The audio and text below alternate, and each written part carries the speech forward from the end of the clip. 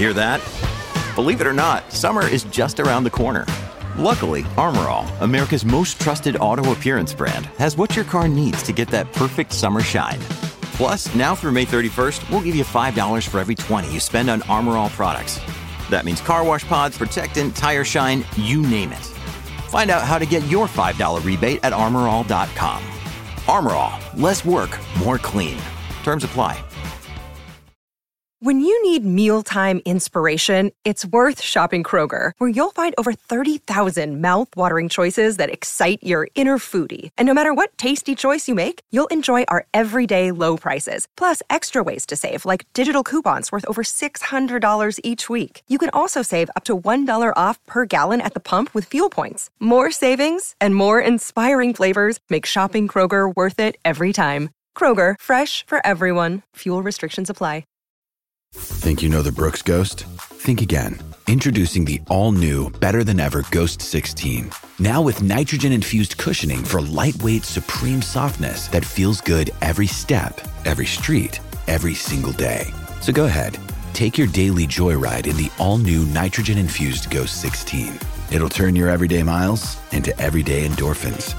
Let's run there. Head to brooksrunning.com to learn more.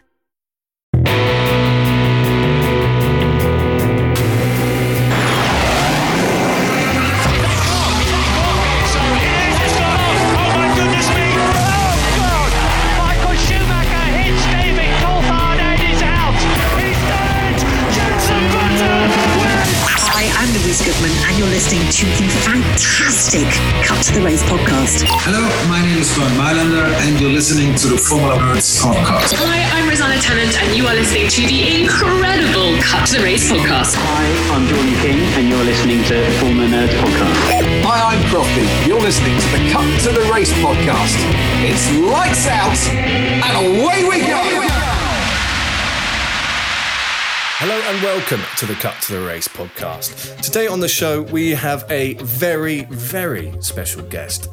Now, it's not someone that you hear on a lot of podcasts. It's not one of these people who do the rounds. It's a very, very special guest. But before I introduce her, we have Cal. How are you, Cal? Hello, I'm very well, thank you. Very keen to get some information out of this wonderful guest we have on today. I feel like there's going to be some very, very cool stories. Indeed. We have Abby with us. Abby, how are you? Can you just remind me, Abby, what team is it that you're a fan of? I'm very well, thank you, but I am a McLaren fan, so I'm particularly excited for today's show. Funny that. And James, how are you, sir? I'm very good. How are you, Ollie? Yes, I'm great. Thank you for asking. And we do have a special guest, like I said. We have Amanda McLaren on the show. Amanda, how are you today over in New Zealand? Look, I'm fantastically well. A little bit overawed by that amazing welcome, and I hope I can live up to the expectations. But it's just great to be on your podcast, and thank you for inviting me. Absolutely no problem. And I'm going to admit failure. Now, I'm not someone who makes a mistake and then just hides it. Due to time differences, this was meant to happen yesterday, but I got time differences wrong, so we're here today. There is a 13-hour time difference between us, so it's 9 p.m. in the UK, and we're talking to Amanda it's 10 a.m. where you are, isn't it?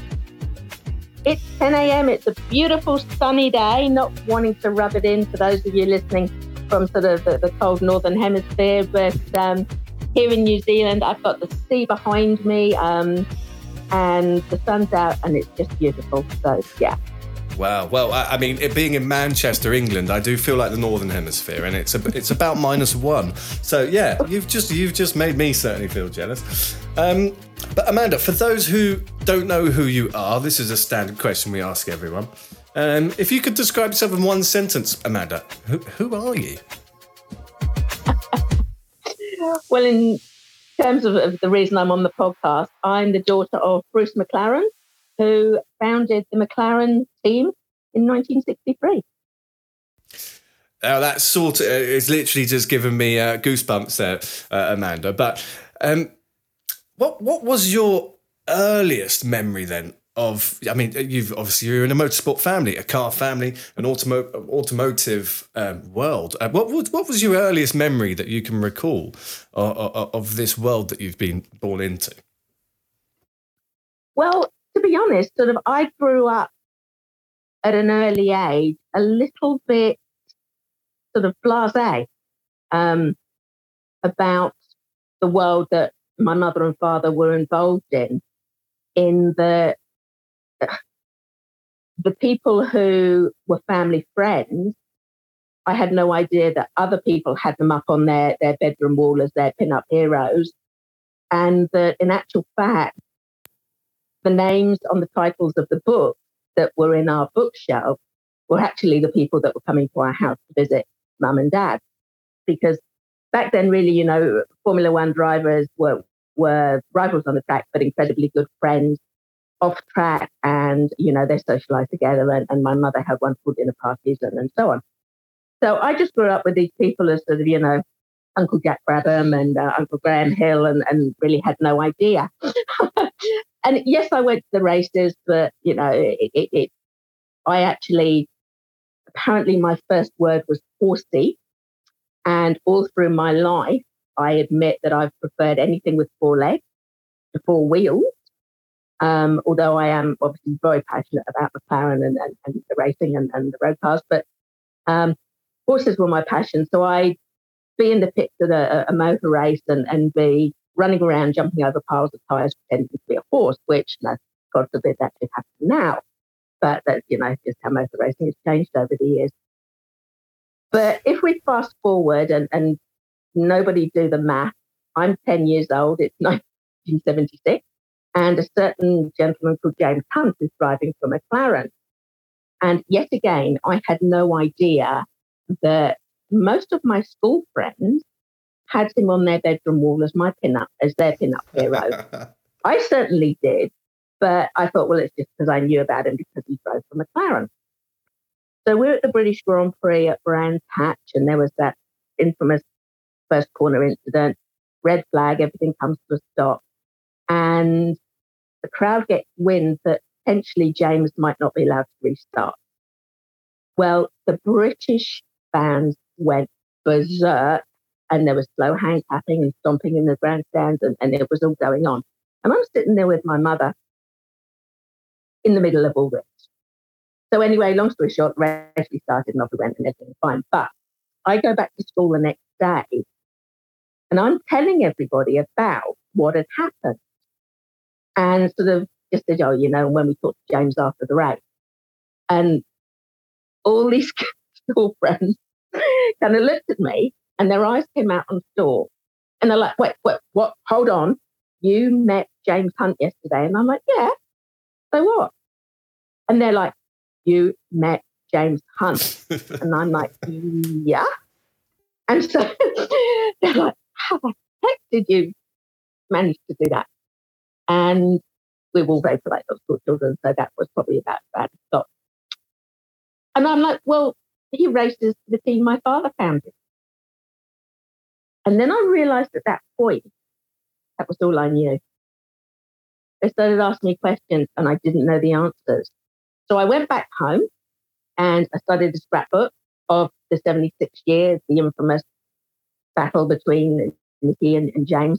And I started reading the magazines my mother used to get every month, like Road and Track and Motorsport and Motoring News. And I started reading the books. And unfortunately, by that point, so many of the family friends had been killed.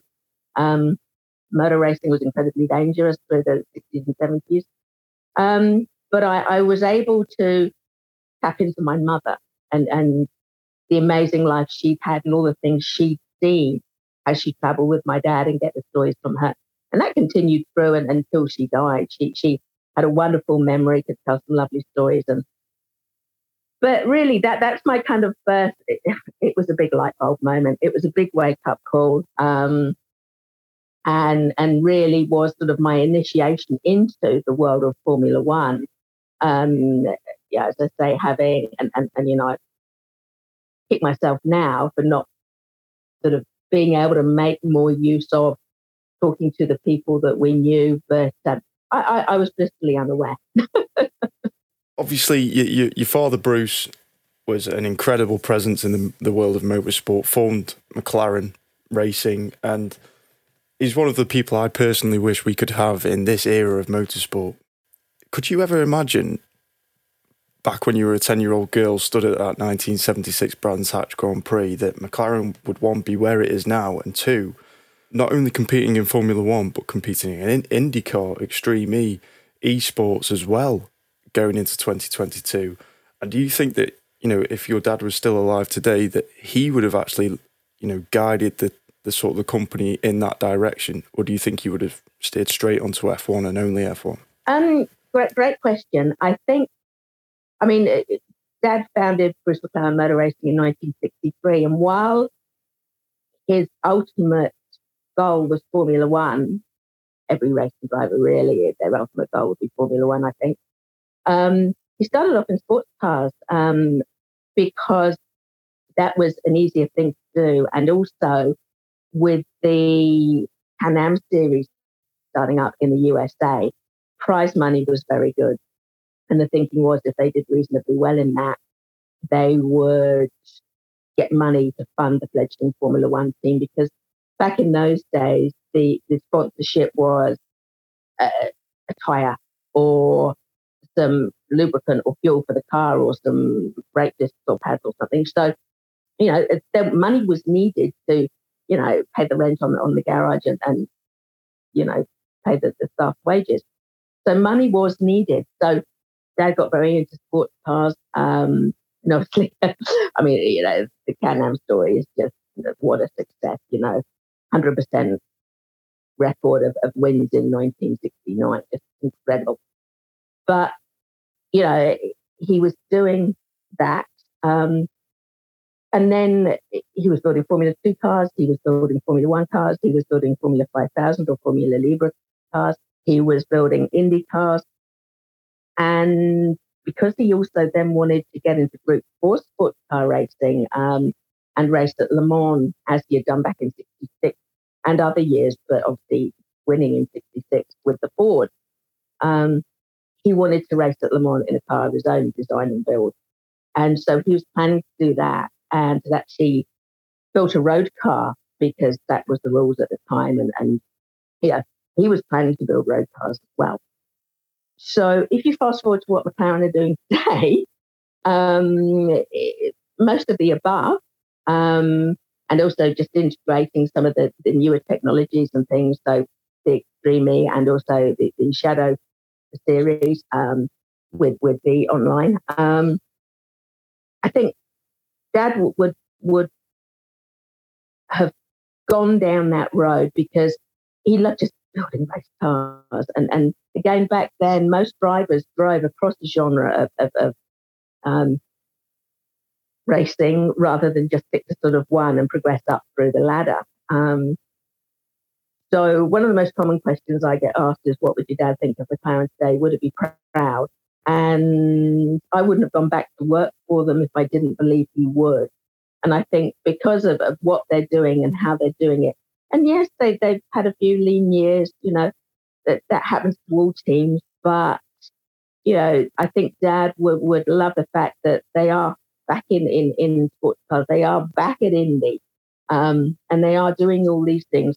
And also to encourage the younger fans which is so incredibly important in motor racing, especially in Formula One, because without them, we haven't got a future. So I think, Dad would have gone down continued down the road he was going, to continue to make the team bigger and stronger and diversified. So, yeah. Oh, that's good to know, because like the anecdote you used there of him being in absolutely everything he could be involved in, it sort of feels like McLaren are trying to replicate that now almost. And that's really good to see that they're sticking with your father's roots in a way. So yeah, I'm really happy that he was like that and they're trying to now be the same. That's brilliant.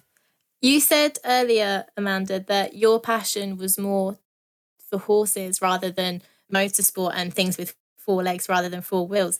But as the daughter of Bruce McLaren and having a grandfather involved in motorsport as well, was there any kind of pressure growing up for you to be in motorsport and practically pursue that industry as a career? No, there wasn't.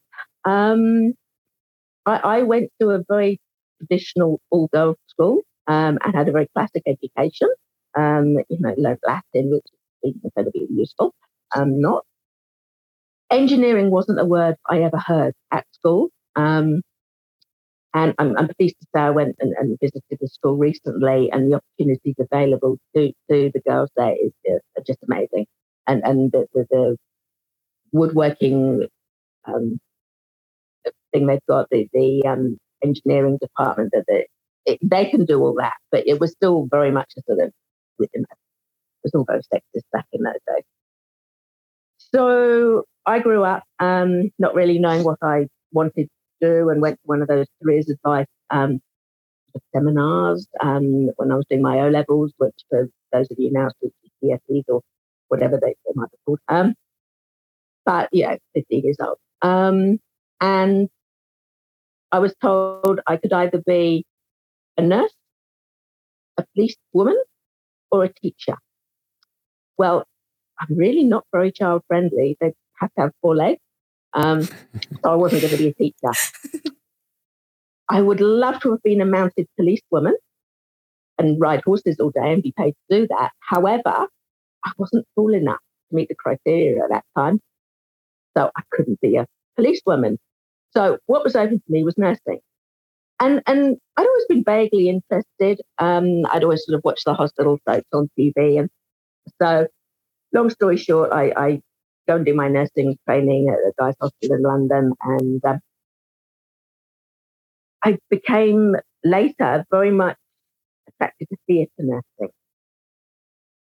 It's quite technical. And I got drawn more and more and more into the anaesthetic assistant side of things and the machines. And subsequently, I got very much into sort of education and teaching resuscitation and how to use defibrillators and how to use ventilators, and became involved with the reps and buying new equipment and troubleshooting and going to various wards and departments when there was a trauma happening or a resus happening, and being the one that operated all the machines. So I think if you think back to Dad, he was a driver, but also very much an engineer. And so I think I really did inherit that love of engineering and how things work.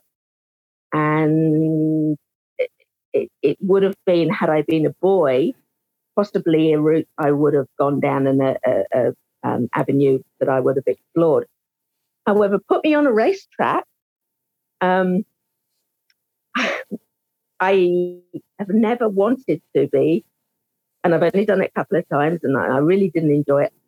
Being on a grid with 15, 20, 30 other people around you, the red mist is rising, the flag drops, and everybody wants to be first out of the first corner. So I would tend to pull over, let them go past, let them do half a lap, and then go and enjoy the drive. I love driving. I love cars, but I'm not particularly competitive in terms of beating other people. The only person I want to beat and improve on is myself.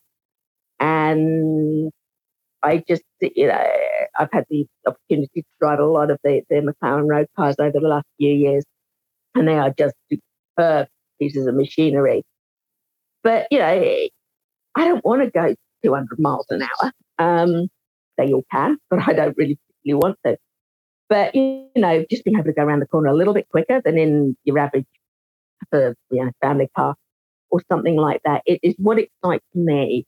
But also what goes on under the skin of those cars. They're beautiful to look at, but the engineering and the design philosophy and that link back to nature and the things I'm interested in, the animals, that's the side of it that really intrigues me.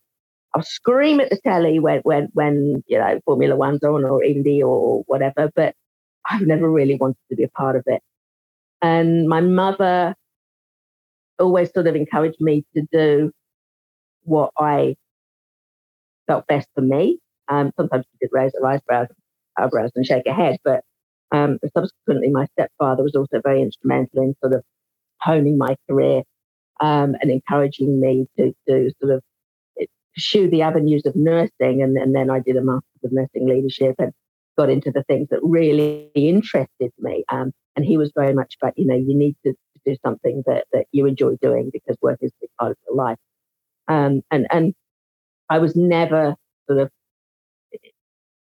my mother, obviously, when my father was killed, terrible time for her. But she was never bitter about motor racing. She was really McLaren's #1 fan until the day she died. She called everybody there, regardless of whether they'd worked with my father or not, her boys, even if they just joined 6 months ago. They were her boys. And yes, she was very passionate about it, but I never had any pressure on me to follow in sort of Dad's footsteps or get on the track, for which, I'm very grateful. I know a lot of people who've been pushed into a career by their parents, not pleasant, and something I certainly am very pleased it didn't happen to me. It's fascinating to see that the parallels still come through, though, like you say, with the technical side of things and being drawn into the ventilators. And you must have been really satisfied to see when at the start of the pandemic and the F1 teams all rallied around to help with the ventilators when they were being brought in.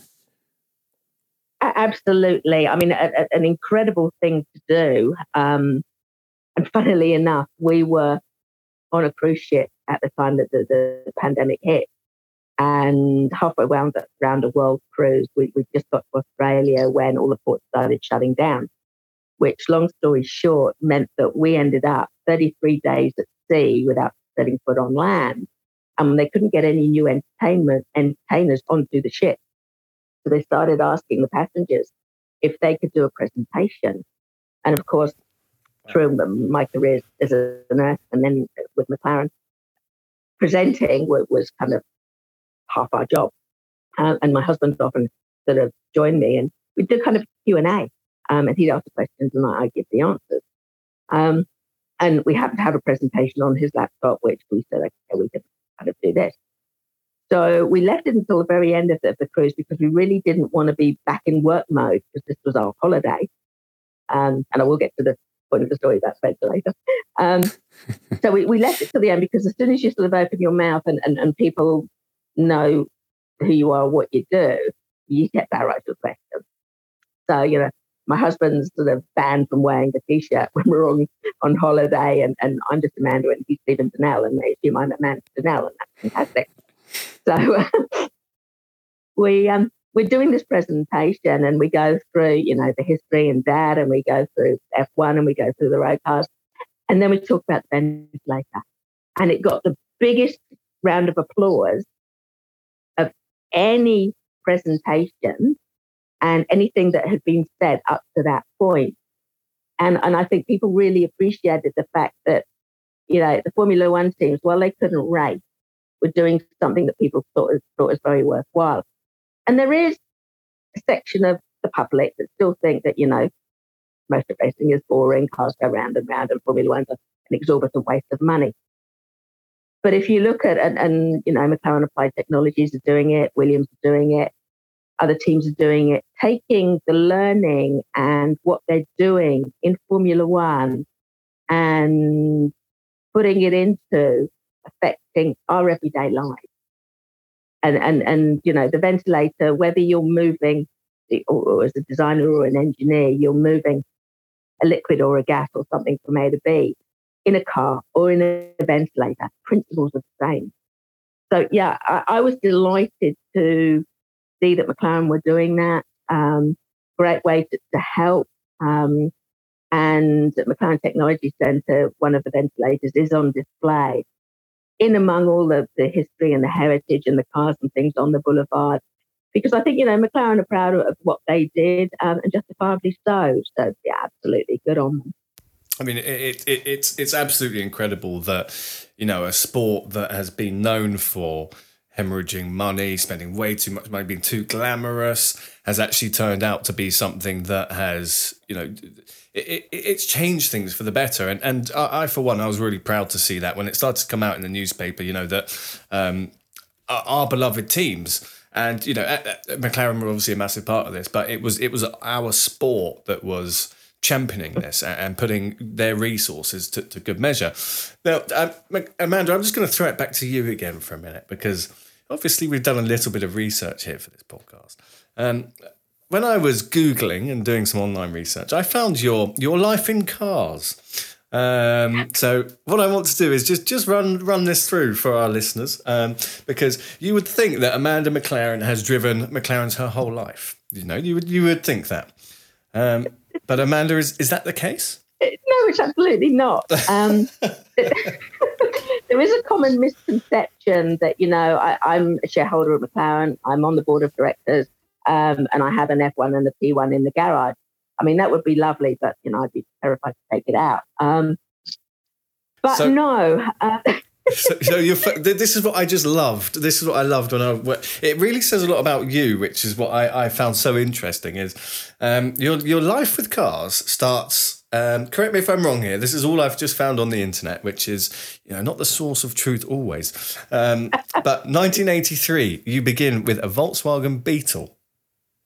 I did. So what a car. I mean, I've got absolutely nothing wrong with that. It was just awesome. I passed the driving test, and my stepfather was going to buy me a car. So I'd always loved Beetles. I don't know whether it was a shape or they were so cute. And I still love them to this day. So stepfather and I go hunting, and we come across a bright orange Beetle, and then I'm in love, and my stepfather just buys it because I think he's trying to sort of become a good stepdad. And I mean, he was fantastic, but he buys me this Beetle. And I have to say, at that point, I didn't know a lot about cars, and my stepfather really knew not a lot at all, probably even less than me. And she had an 1800 camper engine in the back. She had twin Weber carbs. She had a Kobe exhaust, and this thing could go. And she was also the loudest thing on the planet. And she backfired all the time. So I called her Frida after the blue Peter tortoise. And for those of you who are a bit young or on the wrong side of the planet, Blue Peter, it was a kids program when I was a kid, and it's still going today. But part of the thing was all the presenters had an animal. So there was a cat and a dog and a pony and a tortoise. And the tortoise was called Frida. So Beetle looked like a tortoise, so I called her Frida. And that soon got replaced by Farty because of the noise she made. And everybody grew to know her and love her because she was sort of unrecognisable. But the downside was, I couldn't keep back home a little bit late because my mum could hear her coming from about a mile and a half down the road because she just sat by and made horrendous noise. But she was just the most fun car. She gave me my freedom, my independence. I was working 2 jobs at the time because she guzzled gas. But I drove all over the south of England in her. My string of boyfriends at the time played in sort of punk bands, and that was sort of my passion back then as well. And so, this car was just amazing. And I still have a picture of her. My stepfather actually got the Kiwi logo from Dad's original symbol made and put on the side of the car in light grey, dark grey, and then black. So she had 3 Kiwis and kind of a streak coming out the back. It was just a fab car. I'll try and find a photo. Yeah, please do. As you said, 1983, going up to punk concerts in your Beetle. We've got BMW 5 Series in there. We've got a few Toyotas, including an MR2. But talk to me about the Aygo. Is that outside the house now? So no, it's not. So that was in England, and we're now in New Zealand. So I've actually got a Yaris, and my husband's got the RAV4, and you may see a bit of a Toyota theme emerging. So I was born in England. I came out to New Zealand on a family holiday in 1989. I thought, I'll stay for 6 months. Became 6 years, became 16 years, became 26 years. Then we went back to England for a while to work at McLaren, and now we're back in New Zealand. But on the farm that we had a little Connector lifestyle block in New Zealand. We had a Toyota Hilux, and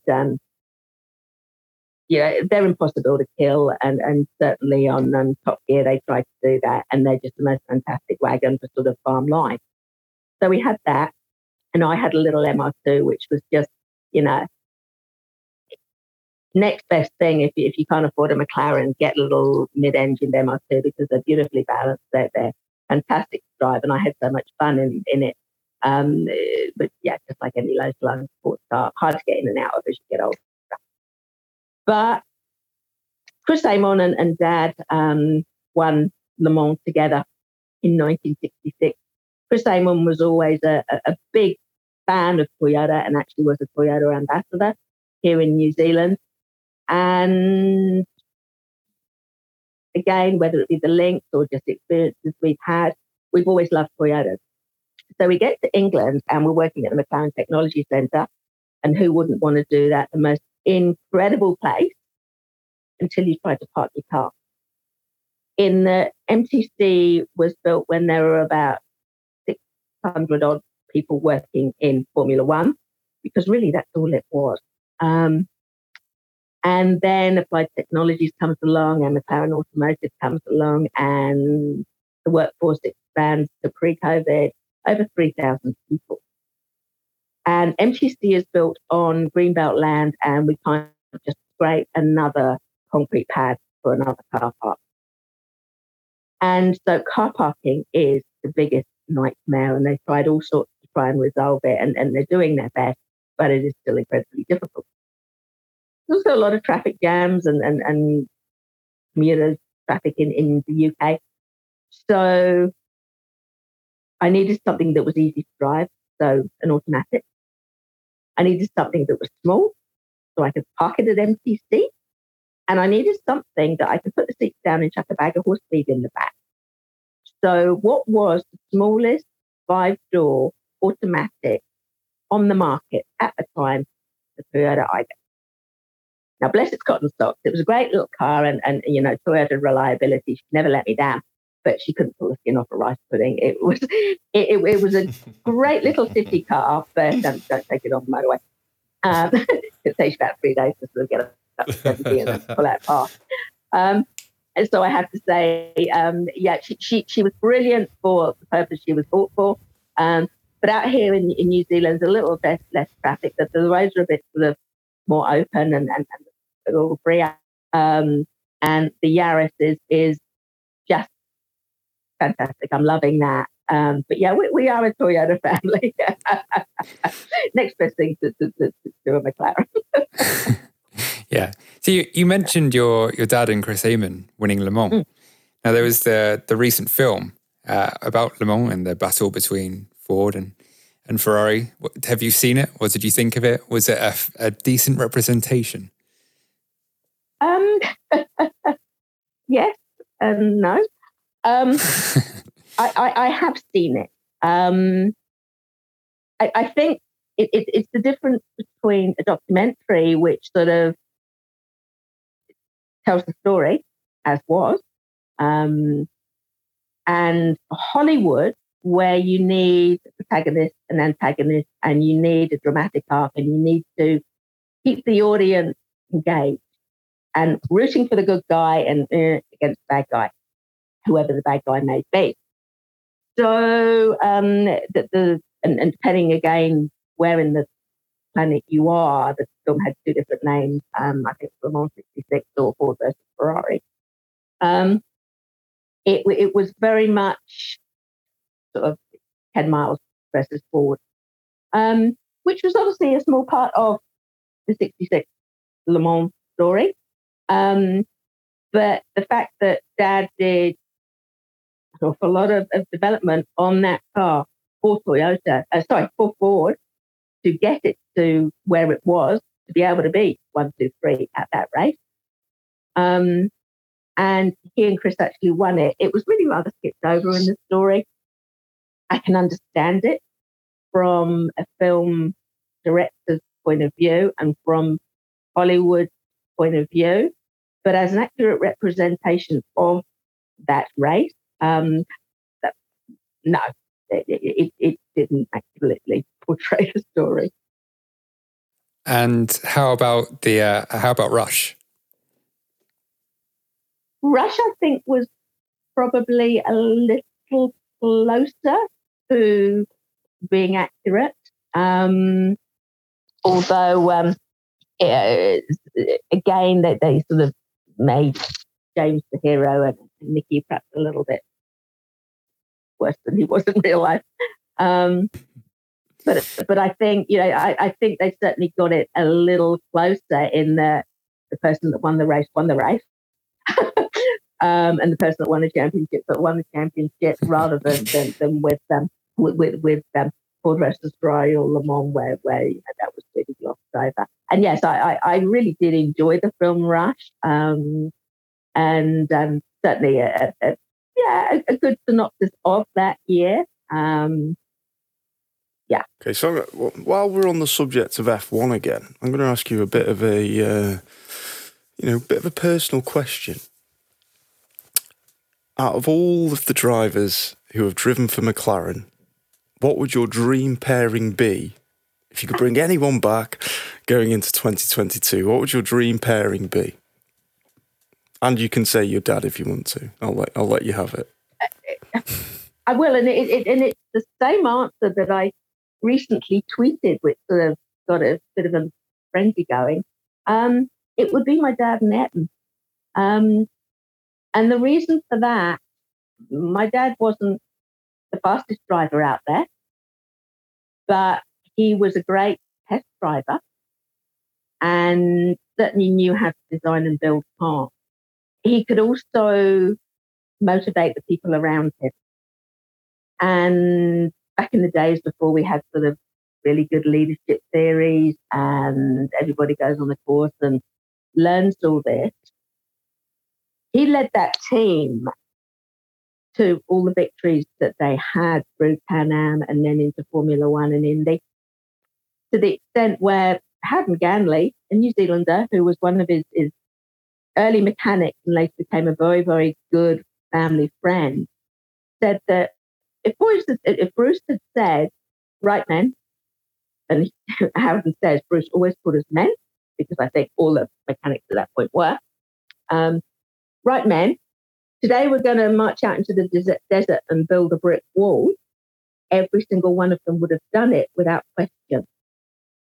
And that just, I'm so in awe of that, in that somebody could instill so much passion and motivation, but the team believed in him so much that they would do that. So the ideal pairing, I mean, Ayrton, very much the favourite, obviously one of the greatest Formula One drivers ever, some incredible history with McLaren. And I think, if you want to go out there and win a race, you put him in a well-designed car, and you'd have an amazing team. And Dad maybe, testing the cars, different setups on practice days and things, and then going out there and just killing it.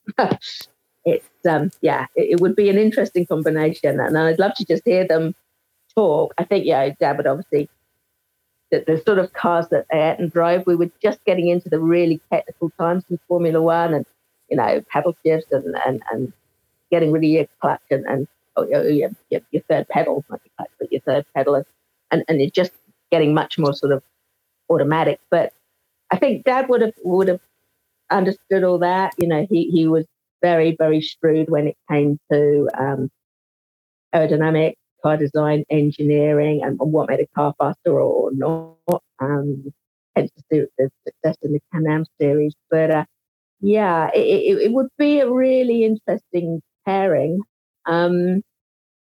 Any two drivers in the world so I picked two McLaren drivers. Any two drivers, that would be, I think, an impossible question because, and it's this constant thing we have at the moment.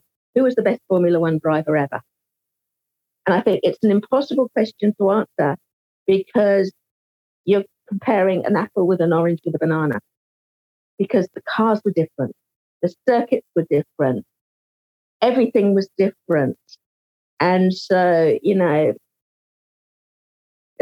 Fangio, Jim Clark, Ayrton, Lewis, who's the best? Impossible to answer. So I really don't know. Outside of McLaren, which two drivers I'd pick? That's a fair answer. And do you know what? You don't even need to think about the two drivers outside of McLaren because I think the pairing you chose is absolutely fantastic.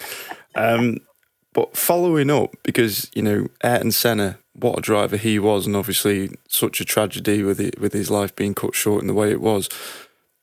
Do you think, this is probably another impossible question for you, but I'm going to ask it anyway. Do you think that if he'd have carried on, that there would even be a debate on who the best driver ever was? Because in my opinion, if he'd have carried on, there would be no question. It would be him. I would agree. I think, had that awful tragedy not happened, and I do agree with Murray Walker when he says, the darkest day in Formula One history. It just where he would have gone and how many more races he would have won, how many more championships. But in terms of just, he had the technical skill and ability, but he seemed to have something, and other people talk about it. It seems to be something almost very hard to put a name to or to describe, where drivers talk about becoming one with the car or getting in the zone or just but Ayrton with his sort of spiritual connection and just was really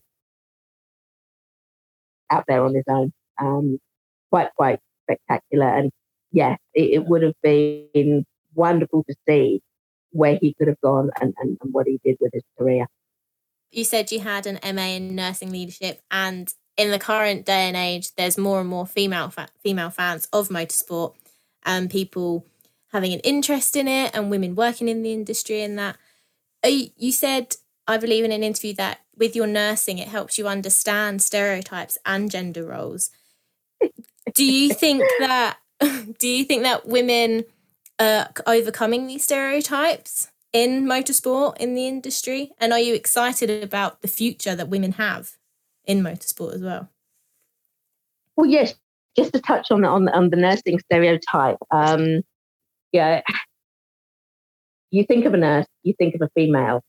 If a male says, I'm a nurse, sadly is an automatic assumption that he's gay. Male straight nurses, there are a lot of them and they're fantastic, but there is that stereotype that the men are the doctors and the women are the nurses. Flip that completely on its head and you get into motorsport and they're all men. Gradually seeing that change, and I have to give a huge shout out to Emma Gilmore for becoming McLaren's first female driver in our Extreme E series, and that series has also got McLaren's first female race director, so not race director, but engineer. So absolutely fantastic. However, it is still very much a male-dominated sport.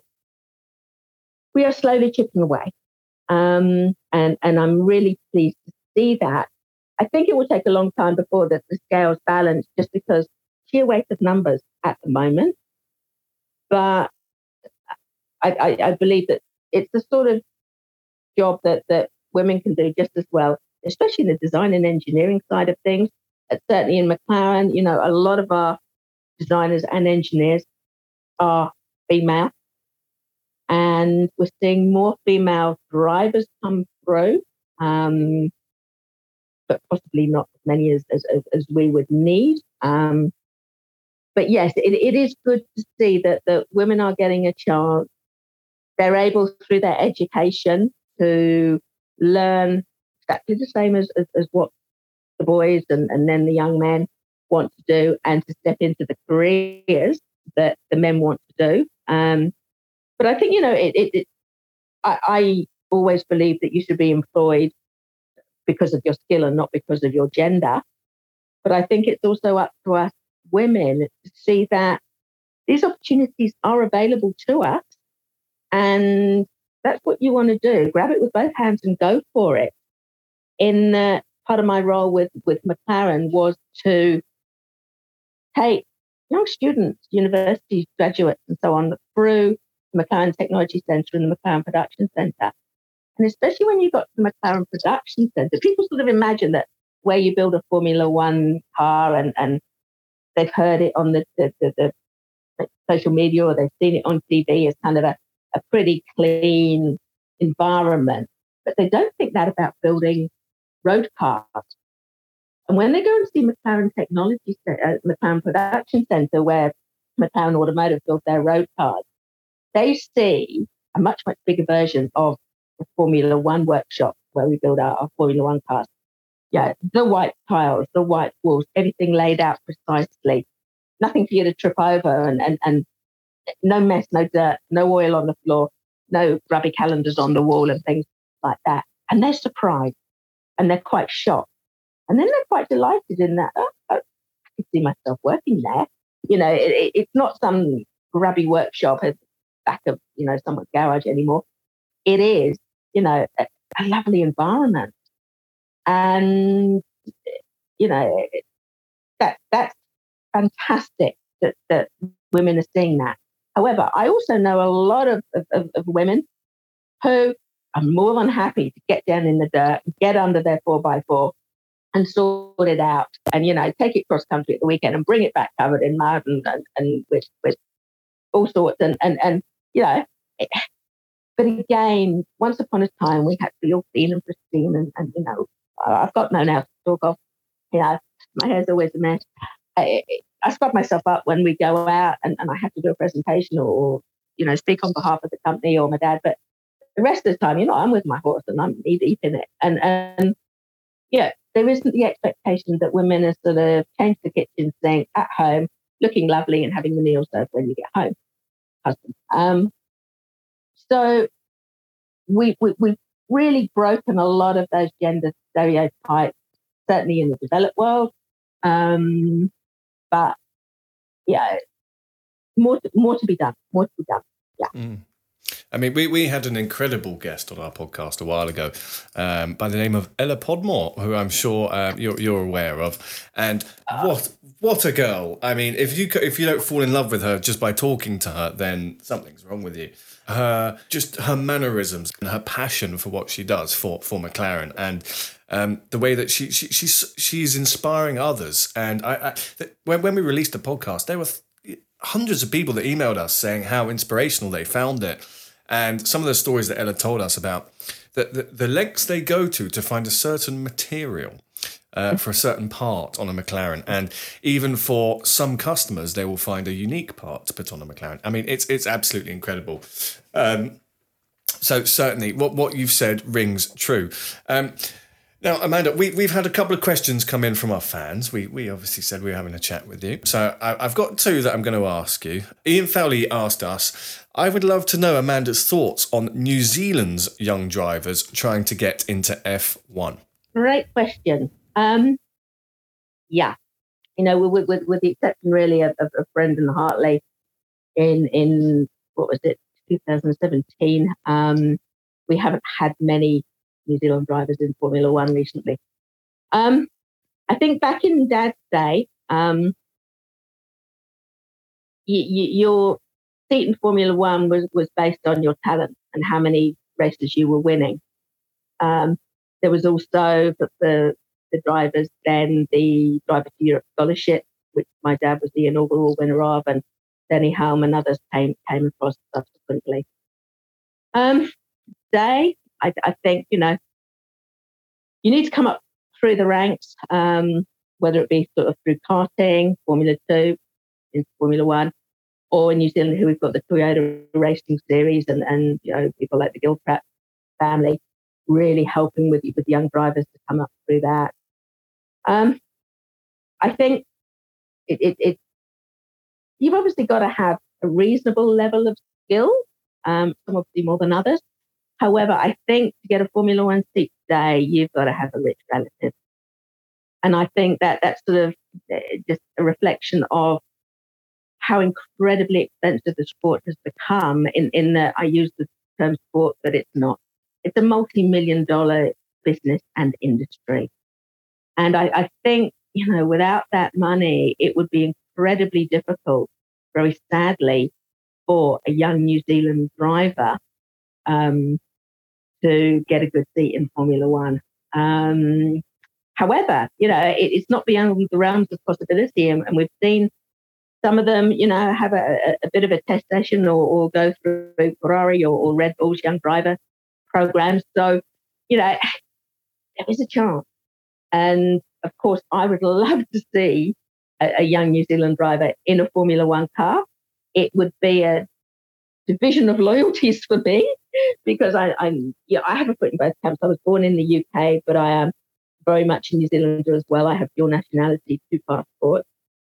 And before before Aaron McLaren ST came along, we always screamed for Scott Dixon when we were at the Indy Series or watching the races. So I would just love to see a young New Zealander in Formula 1, but it's not easy. Not easy. Okay, so Ian Fowley, there's your answer. And the second one we've got is from Lee Gambles. Now, this is relating to F1 this year. He said, do you think McLaren will be hard to beat this year with the Mercedes engine and having the facilities that they have to hand? Now, just to add something to that, we all think the same. So, Amanda, are McLaren going to be a force to be reckoned with this year? Oh, my goodness, what a question. Of course, I want to say absolutely yes. But I think that there's been so many, technical changes to the cars this season. It's very much a blank slate, and we're sort of starting again. So, we've got 2 incredible drivers. Young Lando has shown that, he's very capable of winning. Almost, but not quite last year, of course. But, he's got the speed and the talent.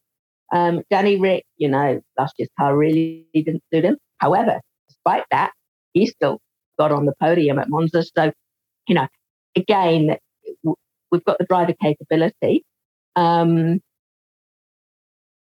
Will it be more of a level playing field with the cost caps and so on?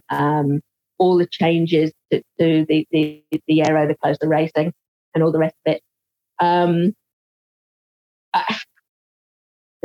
It's going to be so interesting, so exciting. I can't wait to see it. Roll around that first race. But will McLaren be up there? Gosh, I hope so. I really do hope so. Yeah, they deserve it. They've worked so hard over the last few years. Zach and Andreas have done an incredible job to build that team back up from, last to podium last year and fourth in constructors. Just fantastic. And I would dearly love to see them, back on the podium and more wins and yeah. Okay, good. Well, I mean, I can see it. Amanda, I can see it. In 2022, who do you think will be the best driver out of Lando and Daniel? Who do you think will get the most podiums and do well in most races? Oh.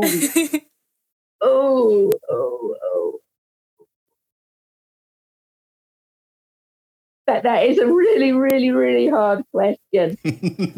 Based on last year, I can't answer it in one word. All right, we'll give you one paragraph. Oh my goodness. Yeah. Based on last year, you'd have to say Lando. Based on previous experience, it would be Danny.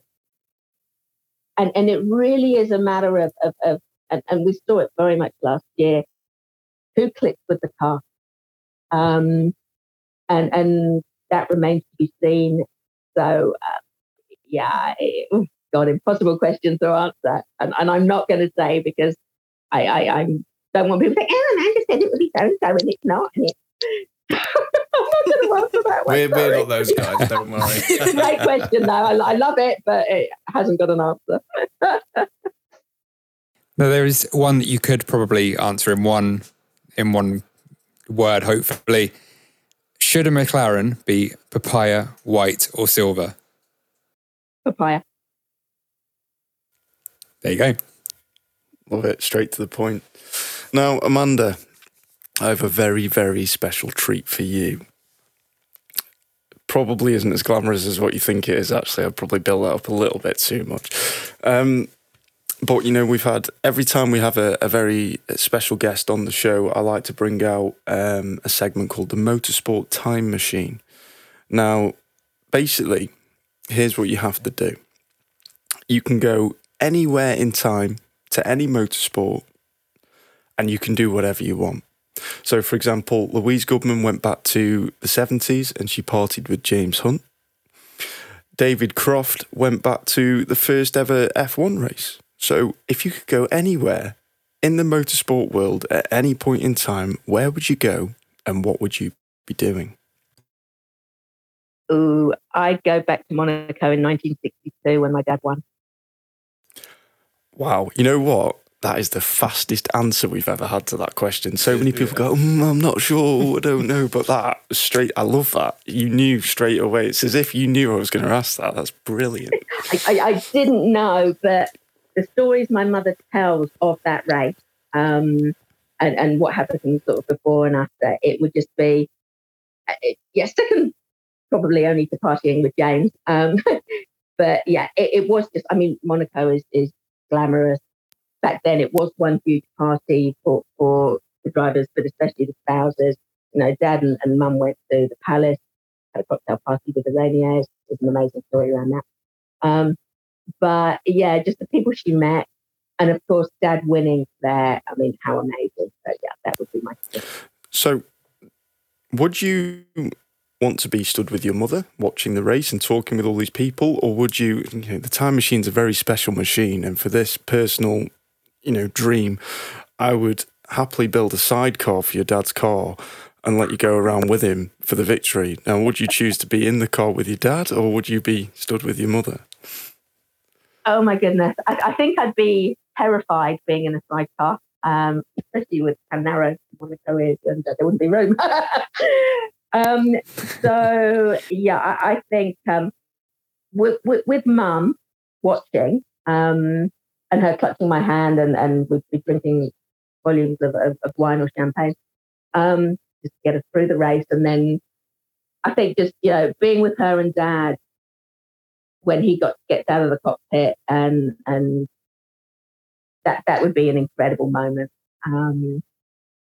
So yeah, I think I'd probably, and yeah, the anticipation of watching with Mum and just sort of hanging on every lap and every corner and every moment, and then it all sort of, yeah.